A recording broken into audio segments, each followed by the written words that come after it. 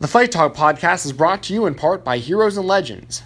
Heroes and Legends is celebrating 15 years in business, established in 2002, and they specialize in action figures, vintage magazines and programs, DVDs, autographed memorabilia, and other unique pro wrestling related memorabilia. You can follow them on Twitter, Facebook, and Instagram at HL Pro Wrestling. That's spelt at HLPROWRESTLING.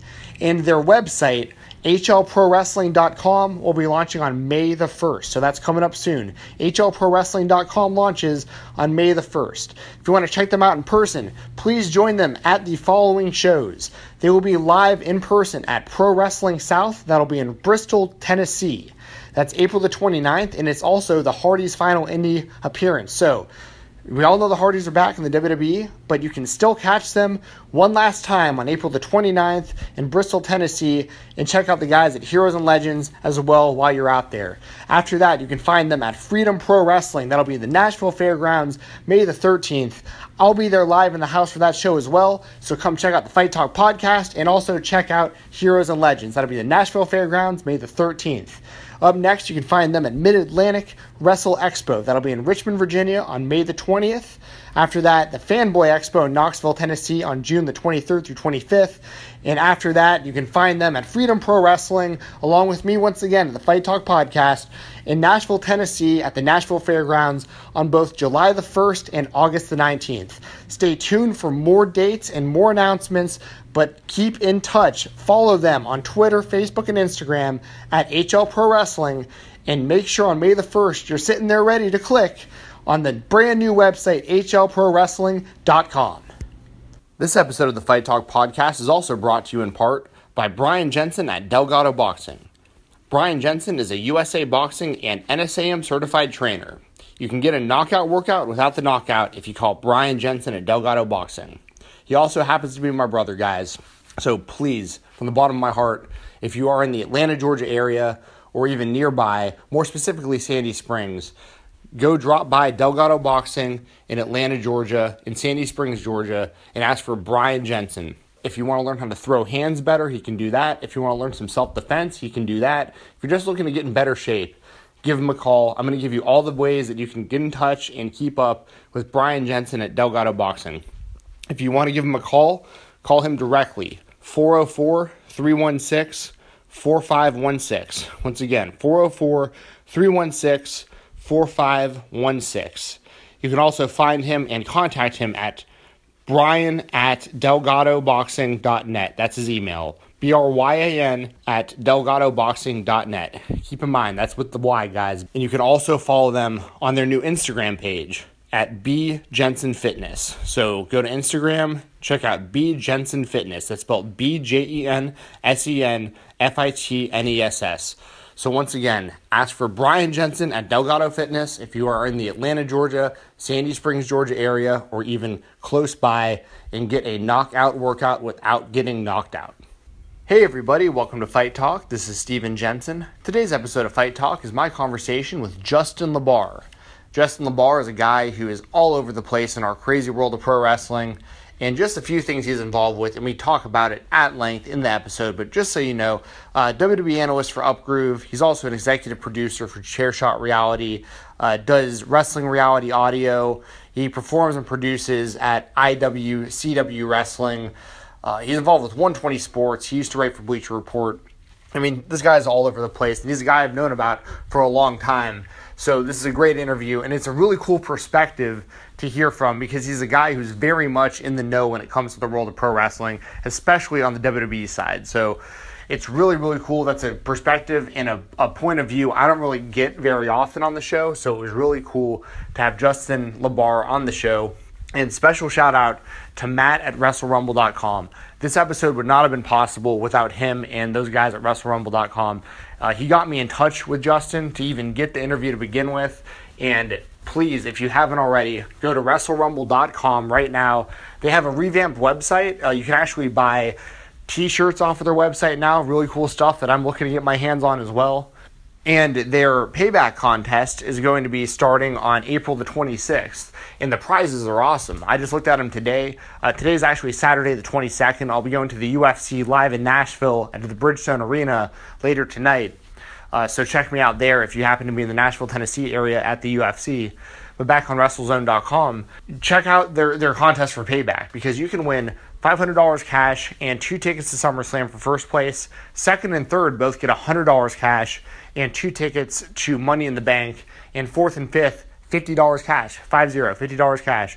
Jump on WrestleRumble.com right now. Check that contest out. And always make sure you're following them on Twitter at WrestleRumble. So once again, thank you to Matt at WrestleRumble.com for getting me hooked up for this interview with Justin LaBar. Without further ado, here is me and Justin. And also keep in mind, I did have a little bit of technical difficulty at the beginning of this episode, but it doesn't cut out anything important, just a little bit of introduction, so it kind of jumps right in. And like I said, here's me and Justin LaBar talking some pro wrestling on the Fight Talk podcast. You know, with Matt being a sponsor of the show, he was like, I met up with him actually at Raw right after the show was over, and he's like, hey man, you ever met Justin LaBar? I was like, no man, but I keep hearing his name everywhere I turn. It's like, man, I was just sitting with him 5 minutes ago. I was like, oh man, I missed him again. So it's really cool to have you on here today. And just before we get started, can you let the people kind of know where they can find you at and everything you're affiliated with? Because you're all over the place.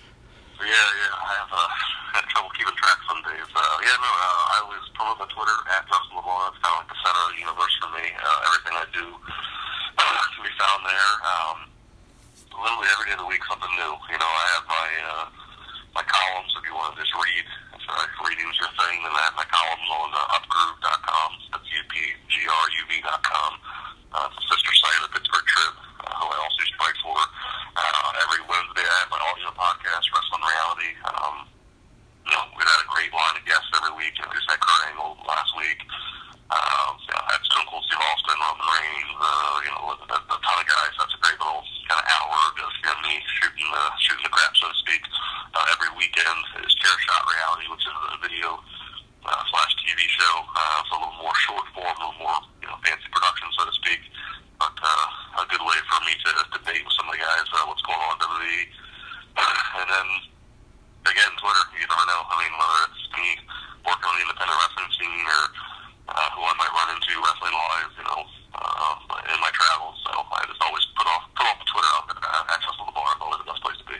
Wonderful. And make sure you're following him on Twitter. Justin, how was your trip to Orlando, man? I know I just touched on the fact that we were both there, but did you enjoy your time? How long were you down there for? Yeah, it was good. I was down there from Thursday to Wednesday. It's always just a good time. I mean, it's fortunate. That's my 9th WrestleMania. I had so many people I see. At that time of year, so it's trying to catch up with people, and of course with work. So between Kevin Nash and I have this WrestleMania party every year that we do. So between that and my CSR parties and just covering WrestleMania and NXT and Raw and all that stuff, it's a blur, but it's fun. Very cool, very cool. Will you be there next year as well in New Orleans, I'm assuming? Yeah, no, New Orleans is big. New Orleans is my favorite city for WrestleMania. I've said that many times. Every year, done enough to be traveling now that I have a pretty good footprint in most of the major cities. In New Orleans, probably the best. Spirits on Bourbon. It's a a bar on Bourbon Street. It was actually made famous. It was on John Taffer Bar Rescue, and I did a lot of stuff there. WrestleMania 30 weekend. Huge success. It's a great place to be. If you like to drink, it's a great place to be. Bourbon Street and Spirits on Bourbon in general. So when they announced that they were coming back to New Orleans for Mania next year, a couple months ago, the owner actually reached out to me that day and said, "You're coming back, right?" Because we had Matt Stryker that year, we had Matt Hardy that year, hanging out. Just a ton of guests. Every year, it's a different list of guests. A lot of times they're not willing to advertise. It's just friends of ours or friends of the show that just pop by unannounced. They don't want to necessarily draw too much attention, but they want to just come by and have a good time. So it's always fun, like this past year, every year we try to build things off of it. This past year we had, a good pre-party with Billy Gunn. I had Adam Cole come by, but actually surprised. He made a surprise appearance and ate some wings at our party, and, last year was Matt Hardy as well, and, ran into Big Cass and Lana this past year. Obviously I can't do as much with them as they're on the contract, but we're always looking to try to do stuff that we can get away with. SummerSlam, Sheamus and I did a post party this past August in SummerSlam for New York City, so there's just so much just networking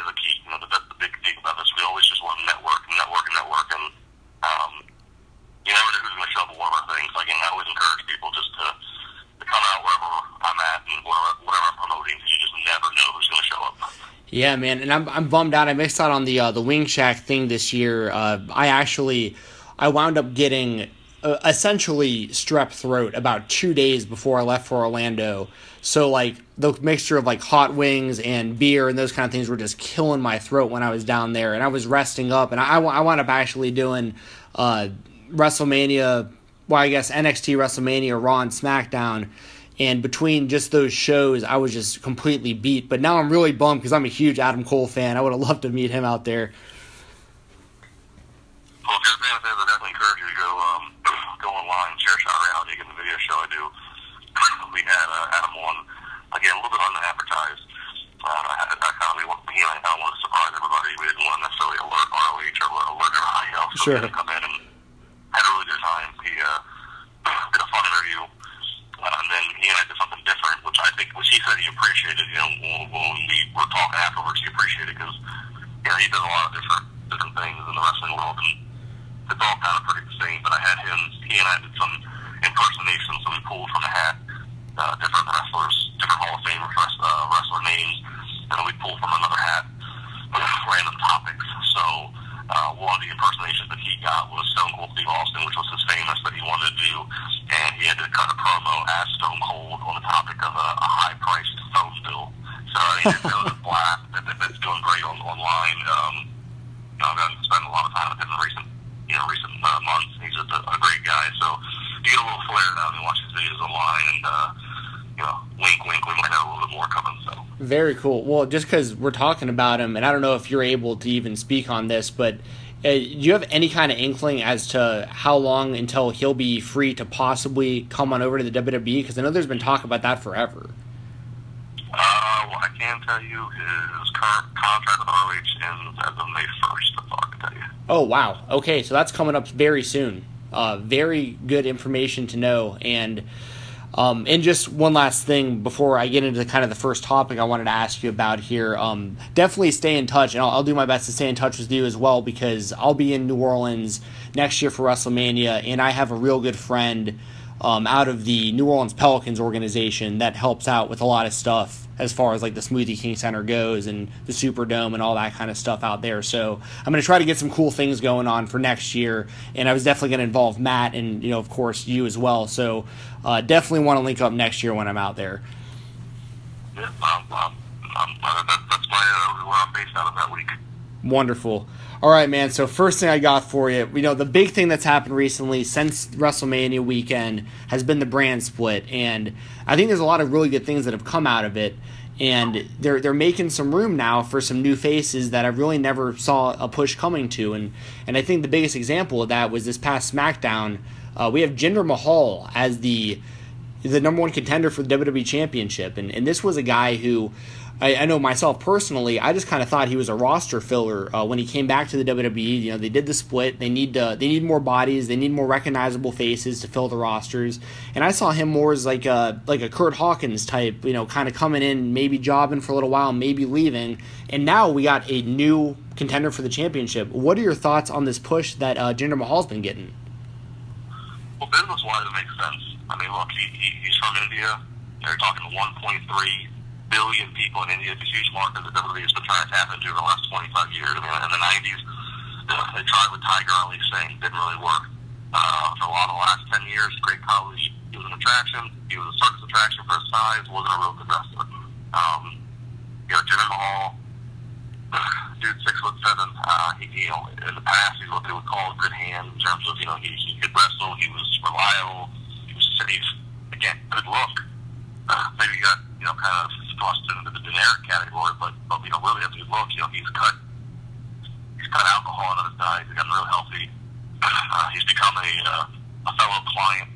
David Allen, who started here in Pittsburgh, who does all my wardrobe and ties. I got David Allen help David get infiltrated with WWE. Now David's doing John Cena, and he's doing most of the WWE rosters, outfits, and wardrobes. He's doing Jinder Mahal. So I know David deals with Jinder a lot. He has nothing but great things to say about Jinder, and I know other people that deal with Jinder that are there.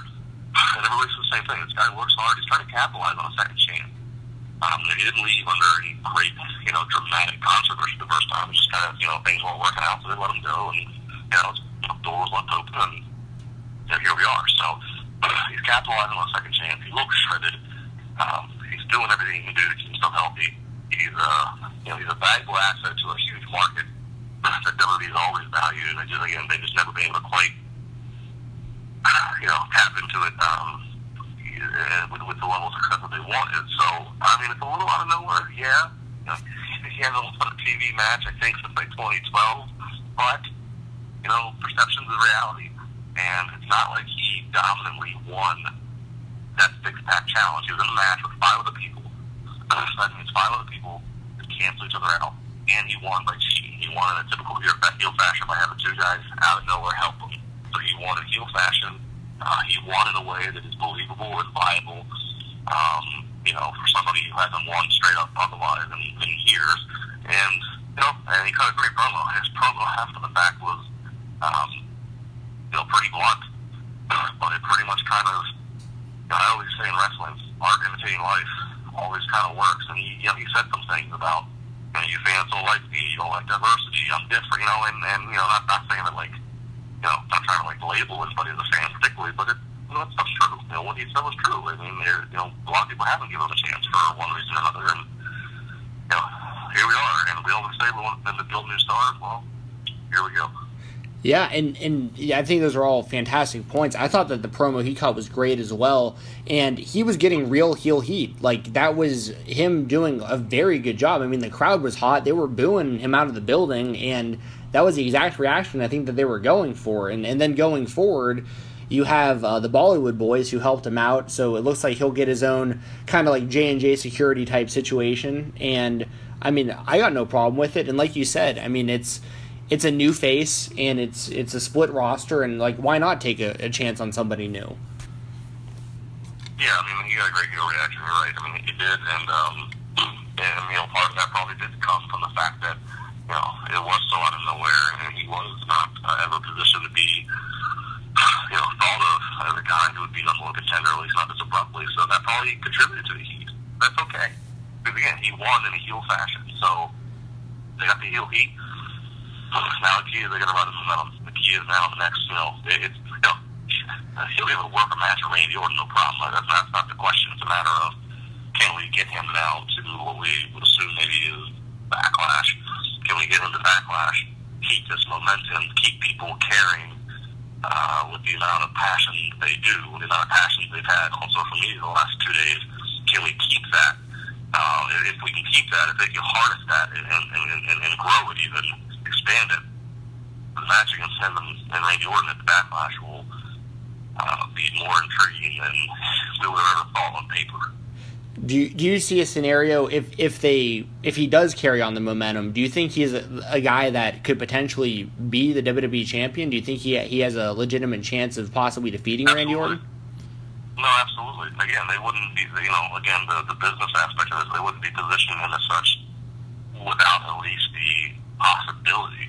Now, they could be, when I say they, WWE creative, they could be of the mindset right now that no, we're not going to give him the title at Backlash or immediately, and that may be the case, but they might find, this is working better than we thought, we're going to extend it for a little bit longer, and maybe then he gets it later on, or maybe, this just goes over so big. I mean, let's just look at something. We're every podcast, every show's been talking about him all week, so maybe this goes over so big, they go, you know what? Let's give it to him. Even if it's only for a couple months, let's just give it to him, give him that credibility, and then if he drops it back to Randy Orton, Randy's back as champion, but at least he can say he has the credibility, Jinder can say he has the credibility of being a champion. So, I mean, I learned a long time ago with wrestling, man. Nothing is official until it happens on TV, and there can be a million plans for one idea, and you hear that crowd reaction, you look at the bottom line, you look at how merch is selling, it changed it all. Absolutely, and speaking of Jinder and his push in diversity in the WWE, kind of a great transition to the next guy I wanted to talk about, Shinsuke Nakamura.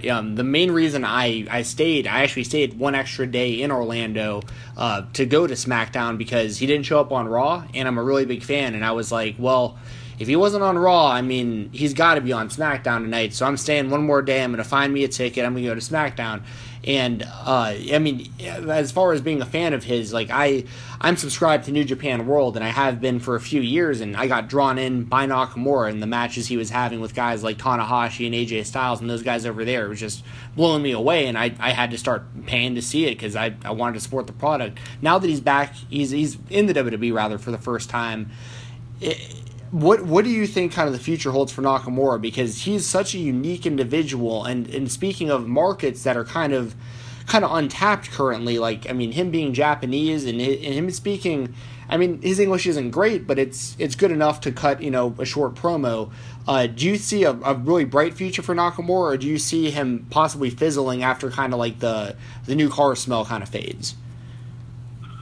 I mean, right now, it's a hard thing to answer. I mean, right now, all things point towards positive. He debuted, and the fans are behind him, and they've stayed behind him, and WWE's doing smart holding his TV SmackDown wrestling debut off until probably his pay-per-view match.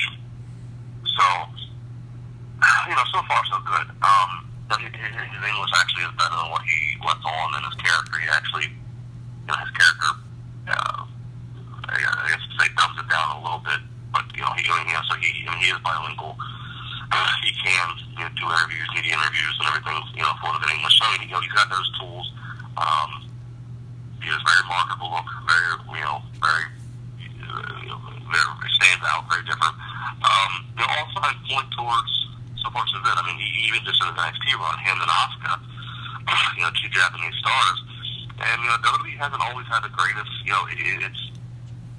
It's a hit or miss with going international. I mean, you go look at guys like Sheamus and Cesaro, and they're technically international stars that are not more American born, and they've done well for themselves and have caught a good spot. But then you have others that we look at that were really big names that were established prior to WWE. Sin Cara comes to mind, obviously as Mystico, and even Hideo Itami, who didn't fight on that name in Japan, and those names and those WWE careers haven't up to this point lived up to the potential for one reason or another. So even up to now in the NXT careers they've had, even Asuka and Nakamura, you could say, have already exceeded some past expectations, the past runs from their international colleagues.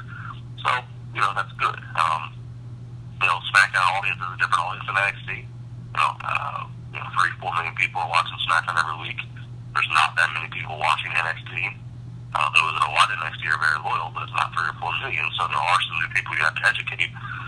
So it goes back to my first point, where I think he's done a good job handling Nakamura, kind of easing him in, letting people, letting these new audience members that are discovering him for the first time get excited, get hyped about finally seeing him in the ring. I think it's a smart thing to do. I think if they would have thrown him in right away in the ring for TV, it might have not been as good of a situation as they have potentially building right now.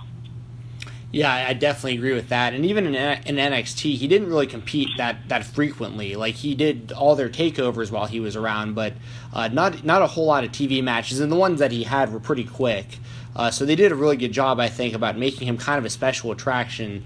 And yeah, I'm definitely looking forward to seeing what he does. Another debut we saw that night was Tye Dillinger, and he's a guy that, I mean, geez, as well as I do, and he's just been around for so long. Like, when I first found out about Tye Dillinger, I knew Cody Rhodes back in high school. I watched him during his high school wrestling career. We were on the same team. This is back in 2004, 2005, and so I followed his career all the way through. And his first tag team partner in OVW was Shawn Spears, who's now Tye Dillinger. And seeing this guy's progression from what he was, and just year after year, just trucking, and finally now he's made the main roster, and like he's pretty damn over. Now, once again, the kind of the cynical side of me is saying, well, is he over, or is the 10 thing over? Because I want to see him be successful. What are your kind of thoughts on seeing a guy like Tye Dillinger, like who's worked for so long, so hard, finally make it, and what do you kind of see for his future on the main roster? Well, I still think he has some work to do. You know, I mean, he's over with the NXT crowd, but I mean, I can recall a lot of people that I was in San Antonio for Royal Rumble, and I can recall sitting down with a group of about 30 people, and the majority of these 30 people post Royal Rumble all have some connection to the wrestling business, not necessarily podcasters, but they have some connection to the inside of the business, and that also means that they're not necessarily watching everything. You know, they know each product, but they're not necessarily watching all of NXT or keeping up with all of the indie scene. So my point being is I remember sitting with all of them, and while to you or to I, it was a popular prediction, a popular hope that the number 10 spot in the Royal Rumble would in fact be Dillinger.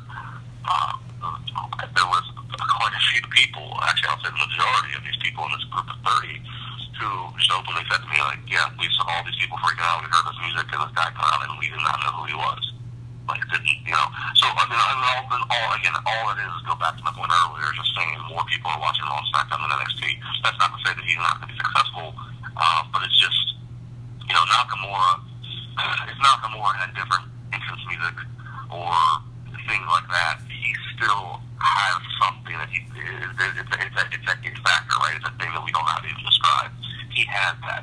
I'm not saying that Ty Dillinger doesn't, but I'm also not saying that he does. I just need to see more. I need to see more than a 10-10-10. I need more evolution of the character, I guess, for him to appeal to just a broader range of the audience. Very interesting. Those are great points, especially from that kind of perspective, because that is interesting that I guess amount of people didn't recognize him, didn't know him coming into it, and that really does go to show you. I mean, the amount of people watching NXT versus Raw and SmackDown very different. Which brings me to my next. And even beyond the difference of people watching NXT versus the main roster shows, those people that haven't watched NXT, they still probably have heard of Nakamura. And Nakamura may have been in several takeover pay-per-views, or even the Bobby Roods. Sure. Bobby Roods turn around in other places. It's just it's almost like Dillinger just kind of came out a little bit out of nowhere, which not a bad thing. Again, good for him, but I just need to see more than just a 10-10-10 thing. So I mean, I can't say that he's not going to be successful, or he is going to be successful. We just need to see more given to his character to just broadly appeal.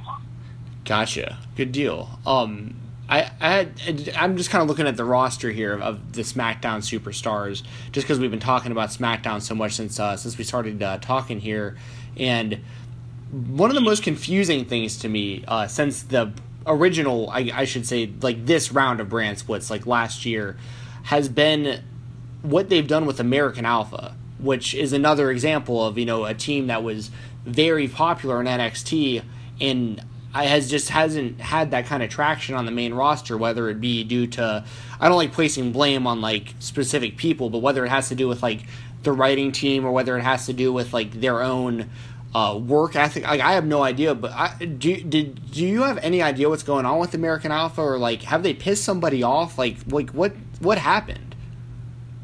Well, no, I haven't heard of any pissing off. It's a case of you go from a smaller pond. You go from a smaller pond again to a more loyal, passionate, vocal. I mean, look, NXT NXT for all purposes is an independent wrestling show with $1 million budget. Right. With WWE's credibility attached to it. That's what that is. And independent wrestling fans and crowds are passionate and loyal and repeat customers, same people that sit in the same places. So from that pond to now you're one of the two major shows that are going to cover 5 hours of live programming every week.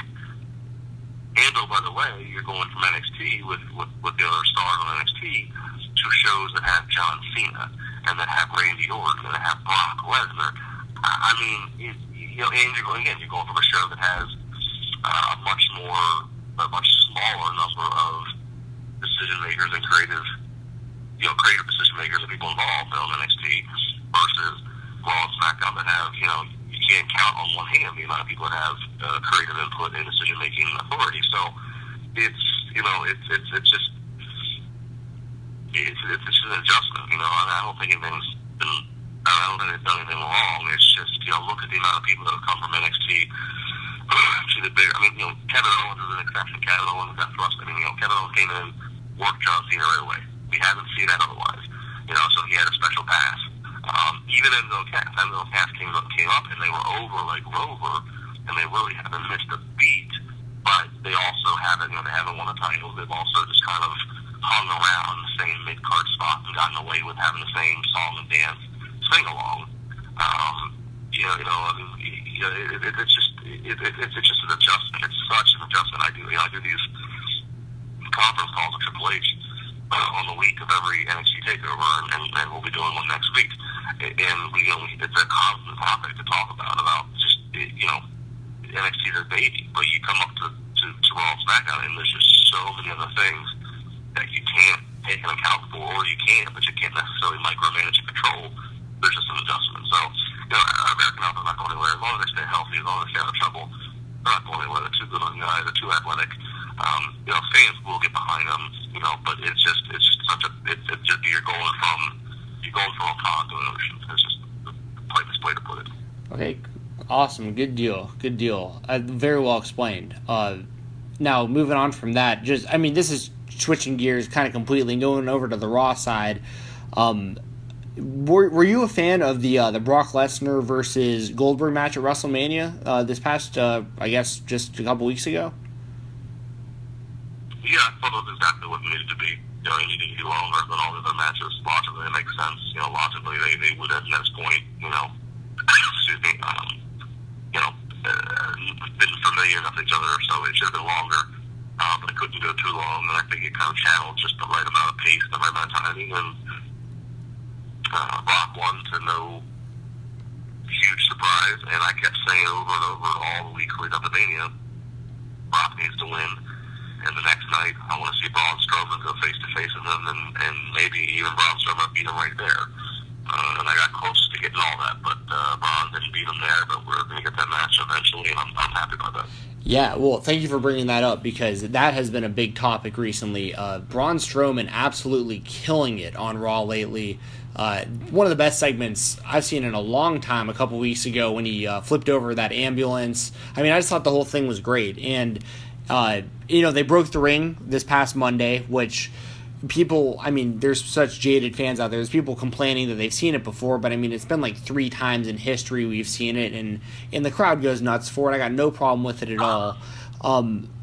Which is stupid, by the way, because how many hundreds or probably thousands of tables have we seen broken?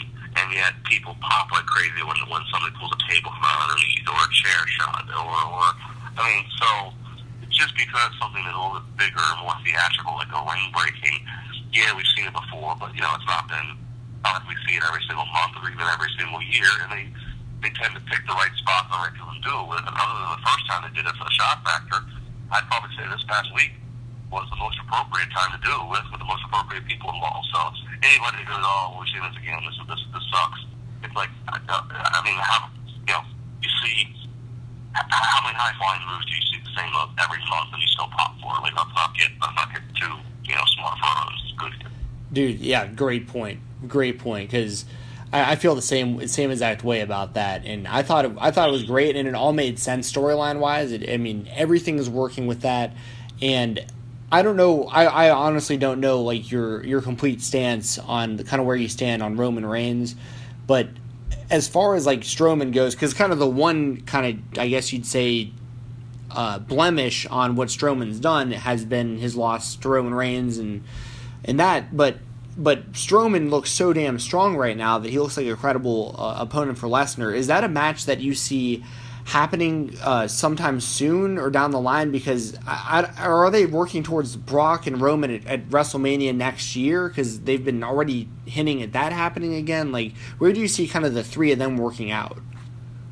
Well, WrestleMania is so far away. There's always rumors of what they're aiming towards, and so much could change. But I think Brock Lesnar versus Braun Strowman at SummerSlam, that's got that written all over it, which will be fantastic to see. Braun lost to Roman Reigns, I would have loved if they would have been able to keep it so where Braun hadn't got pinned at all. But I will at least give them credit to say that when Roman beat Braun, it wasn't like Roman definitively, beat down and Braun. I mean, Braun went for a high risk. He went on the top rope, missed that high risk, and that's what caused the finish. So I mean, it was very, if Braun was going to lose, it was one misstep of a high risk calculation. So I think it's quite amazing actually when you think about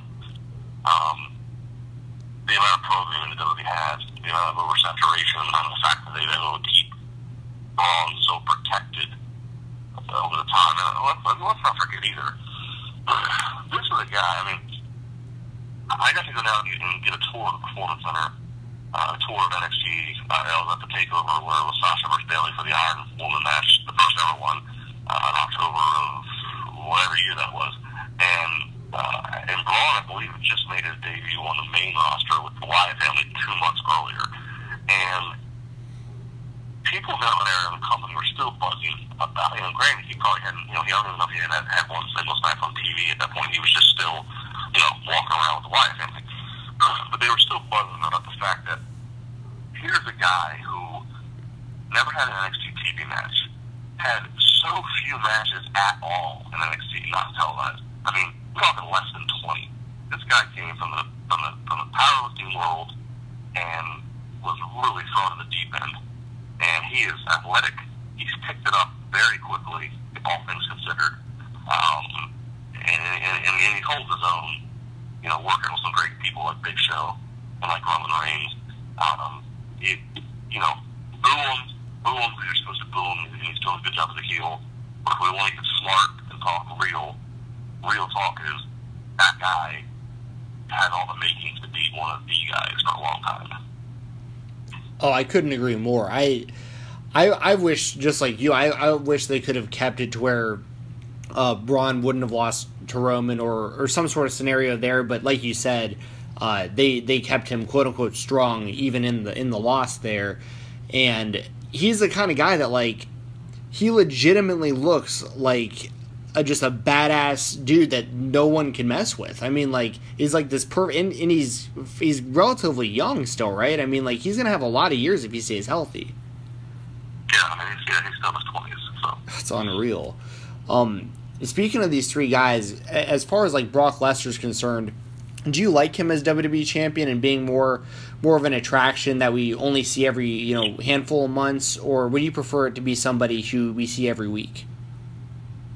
I mean, I like having the champion around more often than not, but you can't argue against the business numbers, the special attraction that he is, and the business and attention that he draws every time he's on TV or wrestling is just a proven formula. So, but yeah, I mean, you always want, as a fan, you always want, the champion around. You want to see the title present. But, one of the things that makes him special is the fact that he's not always around. And again, so it gives you the message of when he shows up, it's a big deal. So, can't argue with that. Sure, and do you think that that the kind of Goldberg feud that we just saw was a way to kind of put even more kind of like monster factor like into the Brock Lesnar character, so that at some point down the line, whether it's a year from now, 2 years from now, whenever it is, that they can really build somebody huge that really defeats them? Like, do you see maybe like a Braun Strowman or maybe like a Finn Balor? I know we're talking hypothetical and it could be a long time from now, but do you think that that's kind of what they were using this for, was to make Brock just look that much more destructible, so that somebody can come along and get that rub? It was meant to be 6 months big, business to build the stock of the title up. And everybody else was fine. Like, people bitched about when Goldberg beat Brock as quick as he did at Survivor Series. But it's like, nobody else could have done that. Like, I mean, like, I like Kevin Owens, but like, people are like, what if Kevin Owens would have done it? Okay, you have Kevin Owens who's having 15, 20-minute matches against Sami Zayn, competitive matches. How are you going to justify that he goes from a 20-minute match against a guy like Sami Zayn who loses more often than not, and then goes in and beats Brock Lesnar at that extent? The only person that could have done it was Goldberg. Goldberg's been gone for 12 years. Yeah, he's been gone for 12 years. That also means he hasn't lost in the last 12 years. And by the way, he doesn't look like a 50-year-old. He looks pretty freaking good. And his entire legacy was a giant undefeated streak. Goldberg was almost the only guy that could do that. And now all of a sudden you have Goldberg tapping into Brock's number. Brock eventually gets the better of Goldberg at Mania. Now the stock has risen, whether fans want to admit it or not, the stock has risen for that title. And, you're really setting up. I mean, to me, Strowman is the only guy who can capitalize. Strowman's the only guy, perception is reality. Strowman is the only guy who, with his size and the way he's been booked, could go in and beat Brock Lesnar and it'd be believable. I think Finn Balor is one of the nicest individuals in the world, and he's also one of the most athletically gifted for what his size is. But 185 pounds of him at less than 6 foot, how the frick do you gonna tell me that he's gonna go in and beat a Brock Lesnar? It's just I don't care. I don't care about X. It doesn't make sense. There's no make sense. The only person that could beat Brock Lesnar realistically is Braun Strowman. That's not to say they won't have Roman Reigns do it, but really, if you look at perception and reality, Braun Strowman's the guy. Well, that was actually the other thing, kind of in the back of my mind, was that I could totally see them doing that with Reigns as well, potentially. But we'll have to wait and see. I also do think it's worth mentioning, and I know that Brock is technically retired from mixed martial arts, but I just don't see him never fighting in the UFC again. And I don't know when that's going to happen, but that's kind of my other wheelhouse is mixed martial arts, and I think we're going to see him fight again in the UFC, and I don't know what's going to happen then, but I'd imagine WWE has a plan for that. I hope to see him stick around in the WWE though, because I do like him as a pro wrestler, but I just think that's just kind of the thing with Brock to me is he's like the biggest thing in the world when it comes to pro wrestling. Like, he's this box office attraction. He's so like to himself, but like the public is so willing to pay to see him, and it's like this anomaly like we've never seen before. It's like I don't know how to explain it. He's like this box office, but the back of my mind, I'm always like, but when is he just gonna up and bail again? And why would he bail? Why would he do it? He came back last summer. He beat Mark Hunt. It's almost like he proved everybody, okay, I'm healthy now. There's diverticulitis. I won. Why go fight a real undetermined fight when you don't know if you're gonna win or lose, and have to earn your money based upon if you win or lose? Why do that when everybody already thinks you're a badass and you can just, fight in a predetermined scripted situation like WWE for a couple more years and make more money? To me, I don't see any reason to go back. Sure, and I agree with you. But as far as he did beat Mark Hunt, but of course we all know he failed his drug test after that. So technically that win didn't really happen as far as his record is concerned. And then going from there, with the landscape of the UFC now, they could if they gave, which is totally possible, as crazy as this sounds, it's totally possible the UFC would offer him a heavyweight title shot. They're giving people title shots that are out of the complete blue. George St. Pierre hasn't fought for 3 years. He's getting a title shot in his first fight back. I think they could attract him over there, and the timing of him retiring from mixed martial arts makes all the sense in the world, because I could be wrong about this, but him being a part-time performer for the WWE, he's not getting the same wellness policy tests and stuff that the full-timers are getting, so it's really the full-timers not getting any bonuses.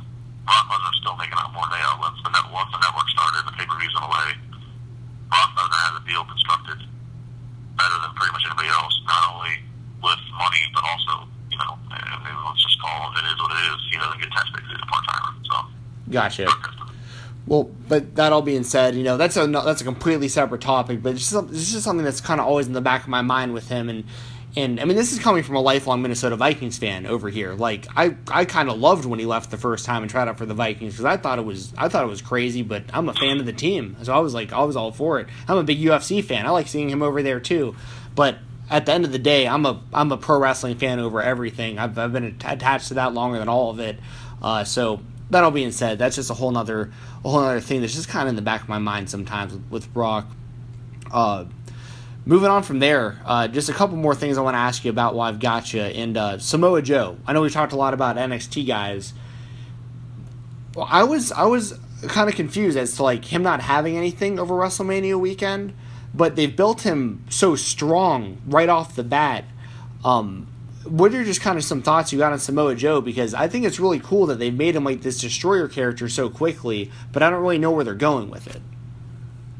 Well, I don't know if they know where they're going. You know, when Rollins' injury, when Joe debuted, just kind of detoured so many things. So it's trying to make the best of what you can in the situation you can. Okay, gotcha. And as far as just another name that keeps coming up, The Miz. Any thoughts on him switching over to Raw? Because I thought that he was doing such great work over on SmackDown. Well, he ran his course on SmackDown. You know, it's only a 2-hour show. There's always so much room to move.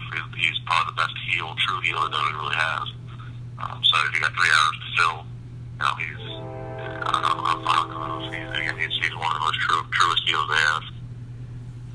Good deal. And last names I want to bring up here, because I know that this is the this was my number one mark-out moment for the entire Orlando trip, was the Hardys' return. Is there, at least to your knowledge, is there truth that the WWE would like to use the broken gimmick, but they're in some sort of legal holdup to where they can't currently? Well, yeah, Matt and Jeff are still there's still this legal stuff pending. They feel confident that they will win if the legal procedures keep going. And so I think they're trying to tell Anthem Sports and TNA to just walk away quietly and accept this as a loss. So that is a real thing. But yeah, before it's all said and done, I think we will see.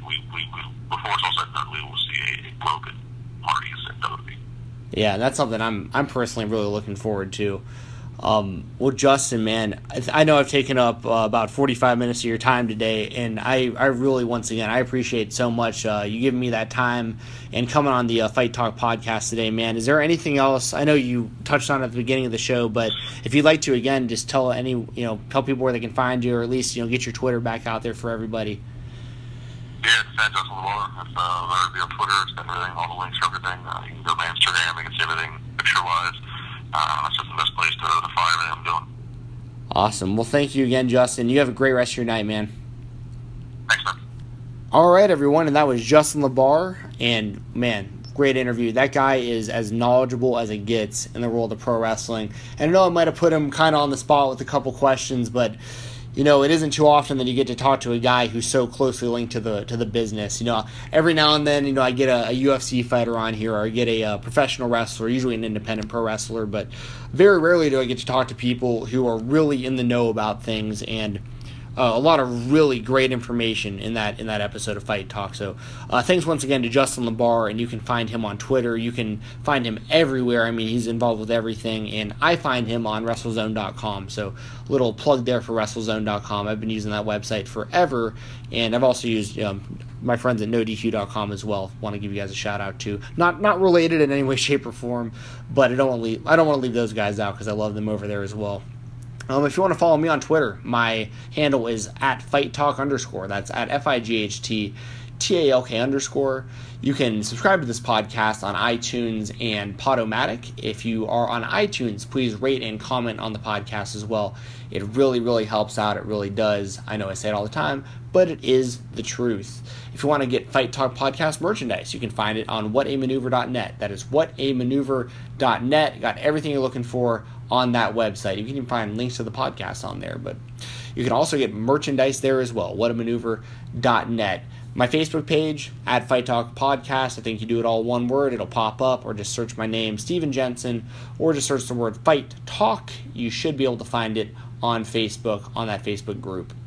And shout out once again to the man who linked me and Justin LeBar up today, Matt from WrestleRumble.com. And everybody, WrestleRumble.com is the place to be. They got the best contests you could ever imagine. If you like fantasy booking, you like predicting pro wrestling, thinking about pro wrestling, and basically armchair quarterbacking pro wrestling, WrestleRumble.com is the place to be, because guess what? You can win tickets to major shows for the WWE, and you can also win cash prizes. And we're not talking just small cash prizes. We're talking hundreds of dollars on the line every contest on WrestleRumble.com. And make sure you're staying up to date with what they do at WrestleRumble on Twitter. Thank you very, very much for listening to today's episode, and I will be back soon. Hey, motherfucking Mark-ass motherfucking Mark!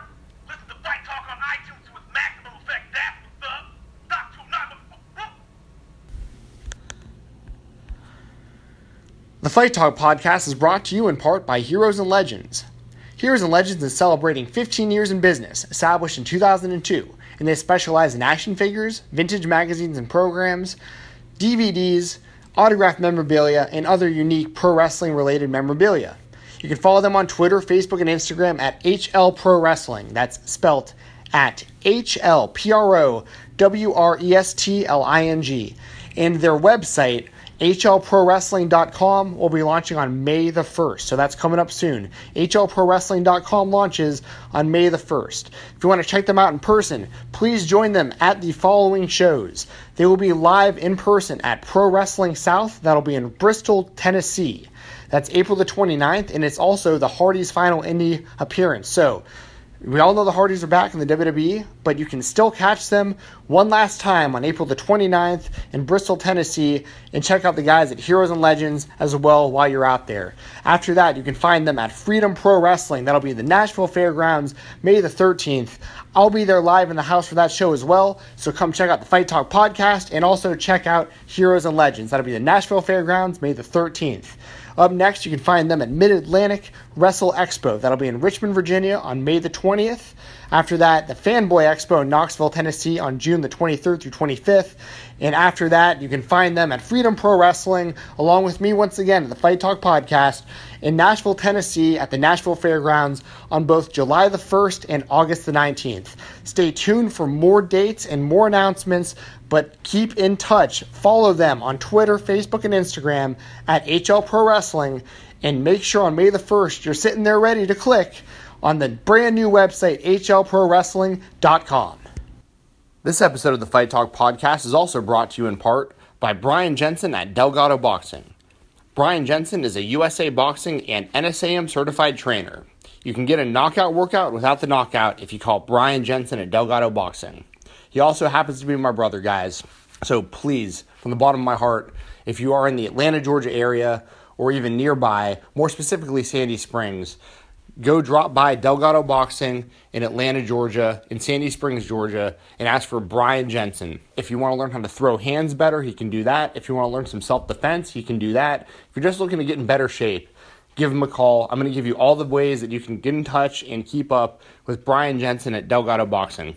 If you want to give him a call him directly, 404-316-4516. Once again, 404-316-4516. You can also find him and contact him at brian@delgadoboxing.net. That's his email, bryan@delgadoboxing.net. Keep in mind, that's with the Y, guys. And you can also follow them on their new Instagram page at B Jensen Fitness. So go to Instagram, check out B Jensen Fitness. That's spelled BJensenFitness. So once again, ask for Brian Jensen at Delgado Fitness if you are in the Atlanta, Georgia, Sandy Springs, Georgia area, or even close by, and get a knockout workout without getting knocked out.